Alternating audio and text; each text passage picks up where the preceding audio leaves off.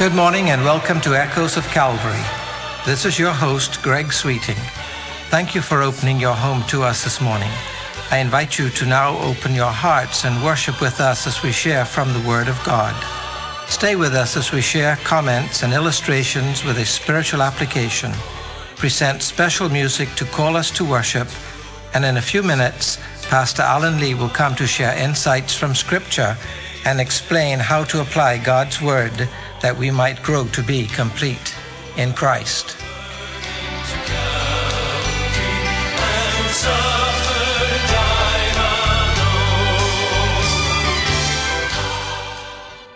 As everyone knows by now, Pope Benedict resigned his papacy, apparently due to his failing health, but it is said to be the first such resignation in over 600 years. That means the last time a pope resigned and did not die on the job was sometime in the 15th century. This was the century that saw the beginning of the Renaissance period. Leonardo da Vinci invented the parachute, among other things.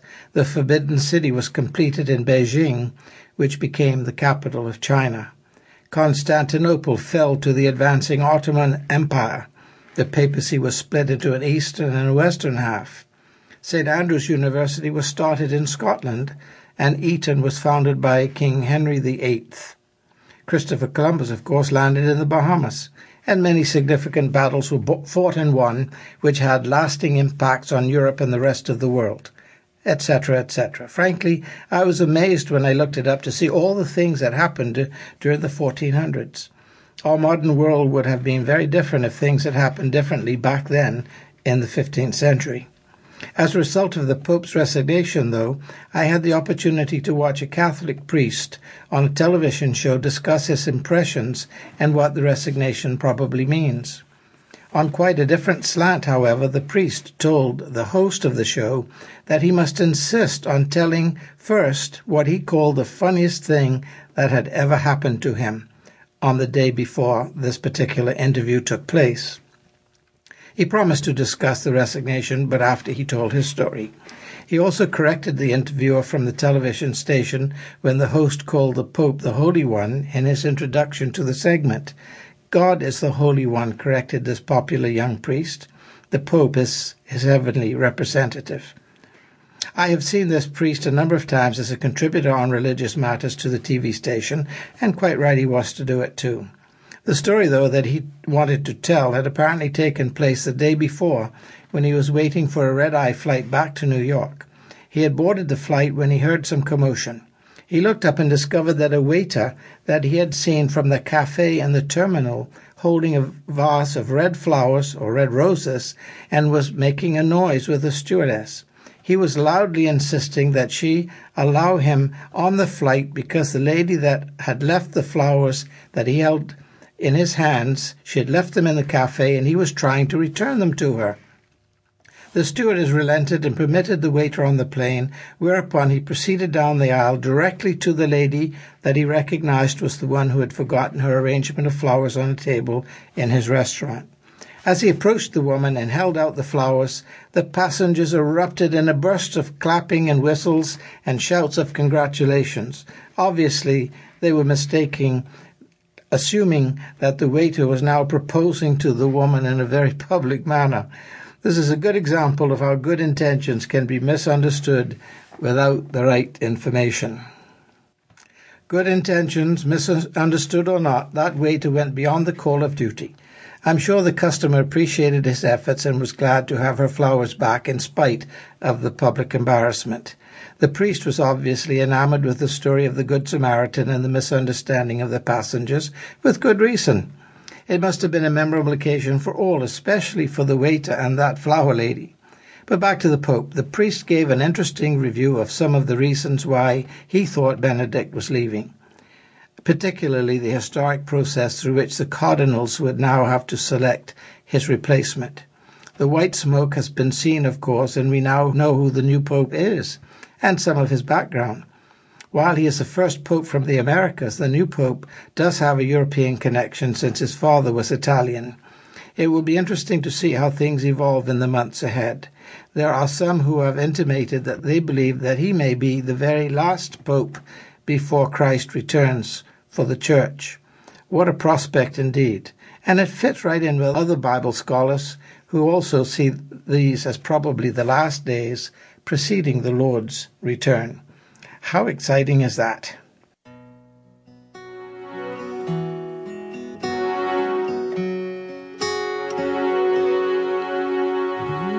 The sun, where to stand in the morning? Who told the ocean you can only come this far? And who showed the moon where to hide till evening? Whose words alone can catch a falling star?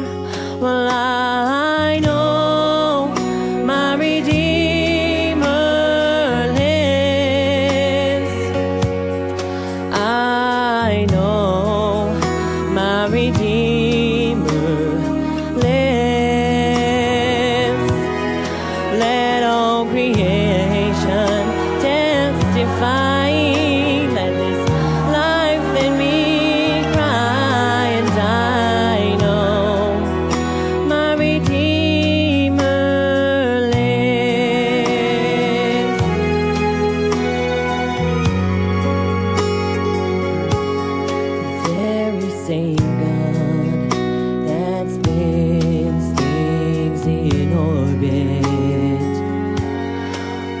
To the weary, the worn, and the weak, and the same gentle hands that hold me when I'm broken, they conquer death to bring me victory.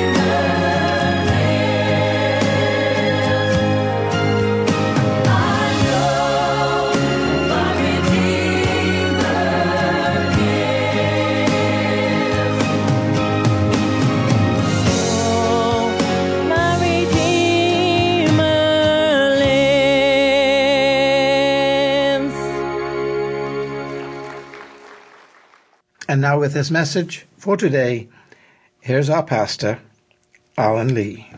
Good morning and greetings once again in the name of our Lord Jesus Christ.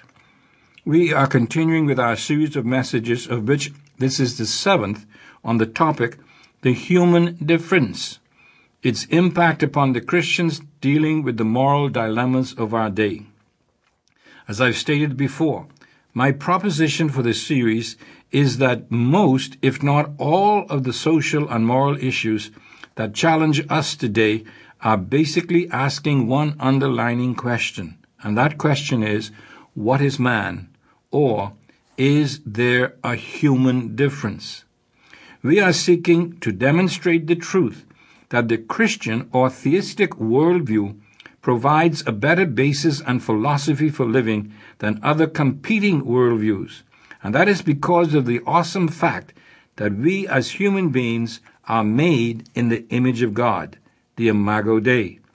It is my conviction that the understanding and living out of the inherent implications of this divine reality impacts our response as Christians to such moral dilemmas as abortion, stem cell research, euthanasia, ecology, animal rights, capital punishment, and same-sex marriage as well.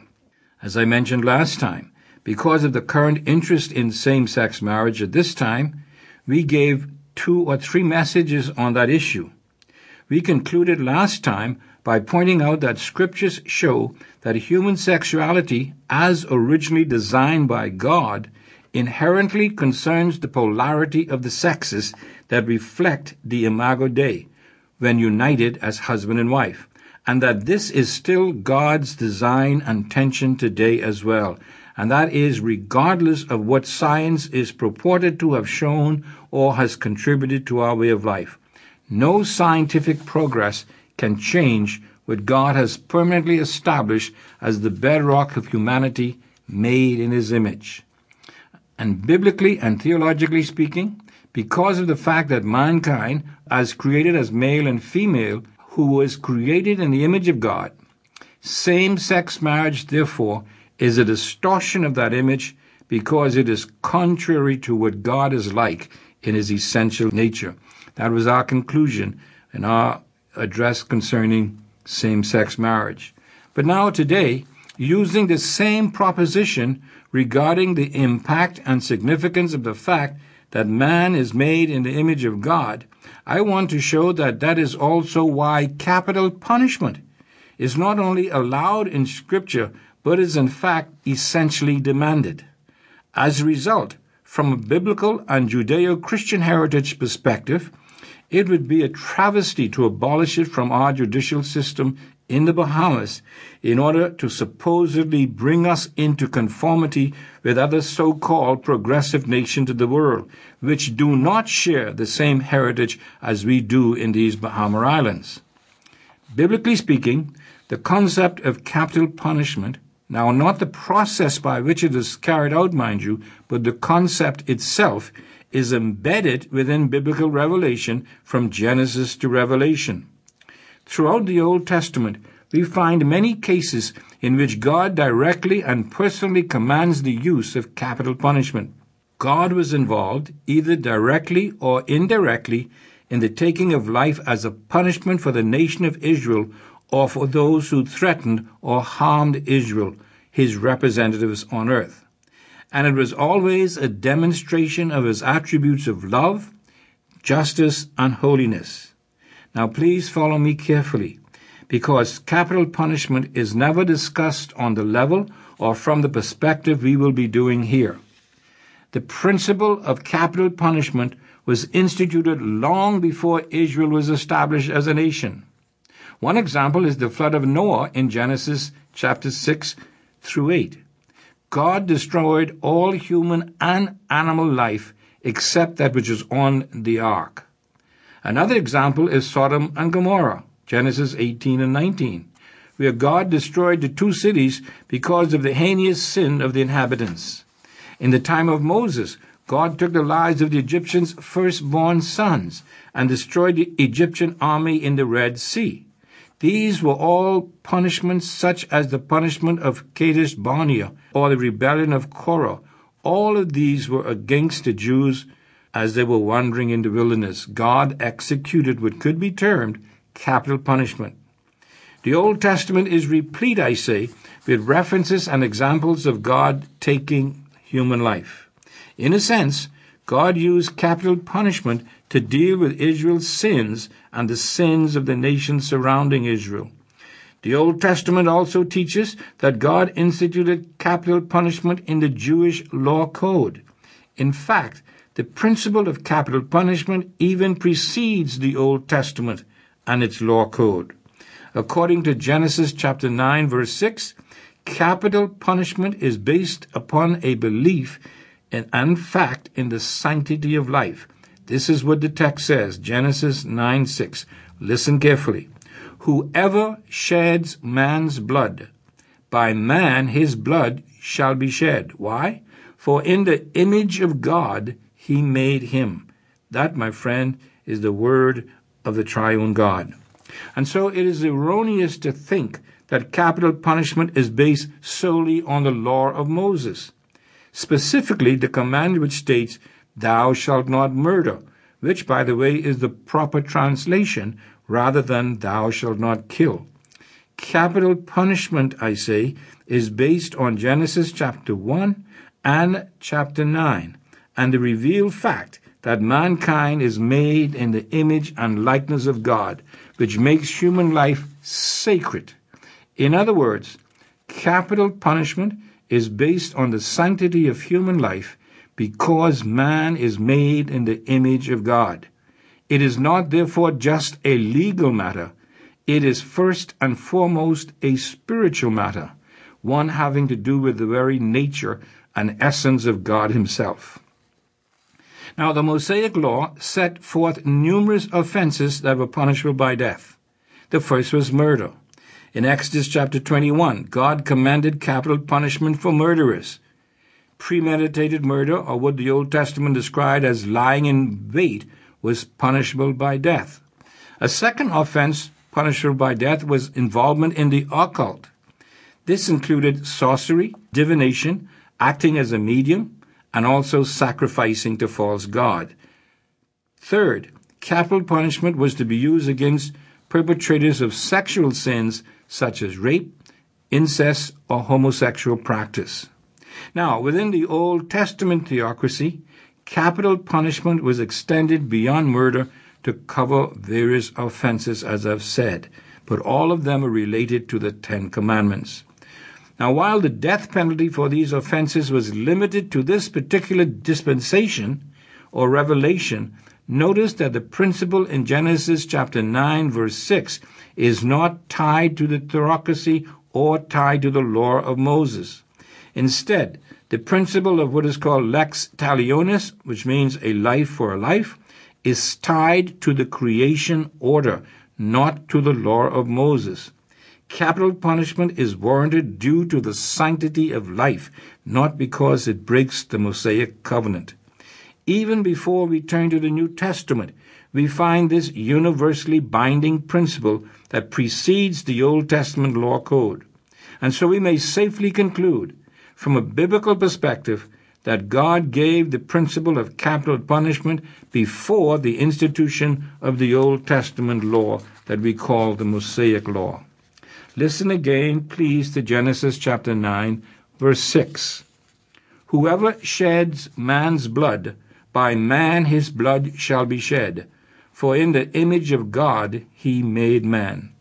The principle is clear, my friends. God instituted capital punishment because humans are created in the image of God. Its purpose, then, is first and foremost the preservation of the godness of God as reflected in man being made in his image. In other words, to unlawfully take such a life made in the image of God without the authorization of God who created that life is to subject oneself to the taking of his or her own life by the agency authorized by God to do so, which, as validated by Genesis 9 and as we shall see in Romans 13, is the state or government as opposed to individuals per se. In other words, the authority to take the life of a murderer is given to the established government as such, not to an individual. I repeat then, the principle of capital punishment is not rooted in the Old Testament law, but rather in the creation order itself. It is a much broader biblical principle that carries into the New Testament as well. Now, some maintain that capital punishment does not apply to the New Testament and church age. They argue that in the Sermon on the Mount, Jesus seems to be arguing against capital punishment. He talks about, of course, turning the cheek and forgiving and so on. But is Jesus really doing such a thing as claimed by some? Let's consider the Sermon on the Mount. It must be remembered that Jesus is not addressing the world in general. He's not addressing the believer and unbeliever. He is addressing believers only. He is addressing his true disciples, and he's laying down the standards that differentiate them from those who are not his disciples. Jesus clearly states that the standards of those who follow him must be much more superior to those who do not. Second, Jesus is not arguing against the principle of a life for a life in general in the Sermon on the Mount, but rather he's speaking to the issue of his disciples' personal desire for vengeance. He is not denying the power and responsibility of the government. In the Sermon on the Mount, Jesus is speaking to individual believers. It is an interpretive and a hermeneutical error to apply it to everyone in general and for all times. Our Lord is actually telling Christians that they should not try to replace or usurp the power of the government. Mind you, he does not deny the power and authority of a government, but rather he calls upon individual Christians to love their enemies and to forgive those who do them or their family harm, even if it involves murder. This is the turn the other cheek principle. But please, and this is important, it is personal and individual. It is not judicial or governmental. That's a very important distinction to keep in mind. Now again, some maintain that Jesus set aside capital punishment in John 8 when he did not call for the woman caught in adultery to be stoned. But such an interpretation does violence to the context of the passage. Think carefully, my friends. The Pharisees, we are told, were trying to trap Jesus between the Roman law and the Mosaic law. If Jesus said that they should stone this woman, he would break the Roman law. If he refused to allow them to stone her, he would break the Mosaic law. Jesus' answer avoids this conflict. He said that he who is without sin should cast the first stone. Notice, by inviting the crowd to throw a stone, Jesus not only recognizes the validity and legality of capital punishment, but he clearly does not abolish it. He simply insists that it be done legally. Jesus, my friends, of all people, recognized a setup when he saw one. And even if it were conceded or concluded that Jesus abolished capital punishment for this woman, all that can legitimately be concluded from this was that he abolished capital punishment for adultery, not for murder. The woman was not charged with murder. She was charged with adultery. This again is where it comes to accurately handling the Word of God. But unfortunately, our time is gone for today. We'll have to complete this message next time, Lord willing. Until then, this is Pastor Lee saying, Selah, think and act on these things.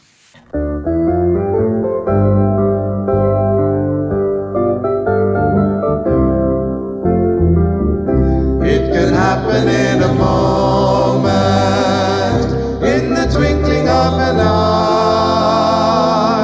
It could happen in a moment. He could break the eastern sky.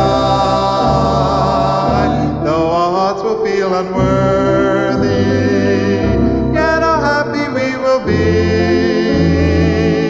when the Savior comes from heaven, when his blessed face we see.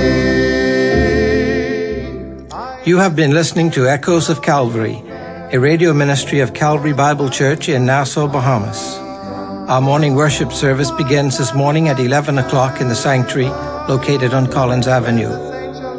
We extend an invitation to you to join us on these occasions.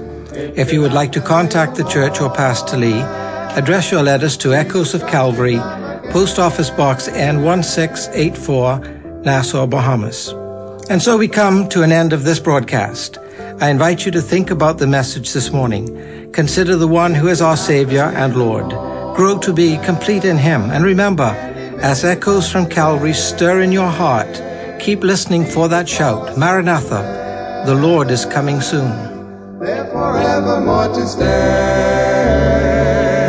Hold the fort a little longer in your struggle over sin. Trust the great Commander's promise.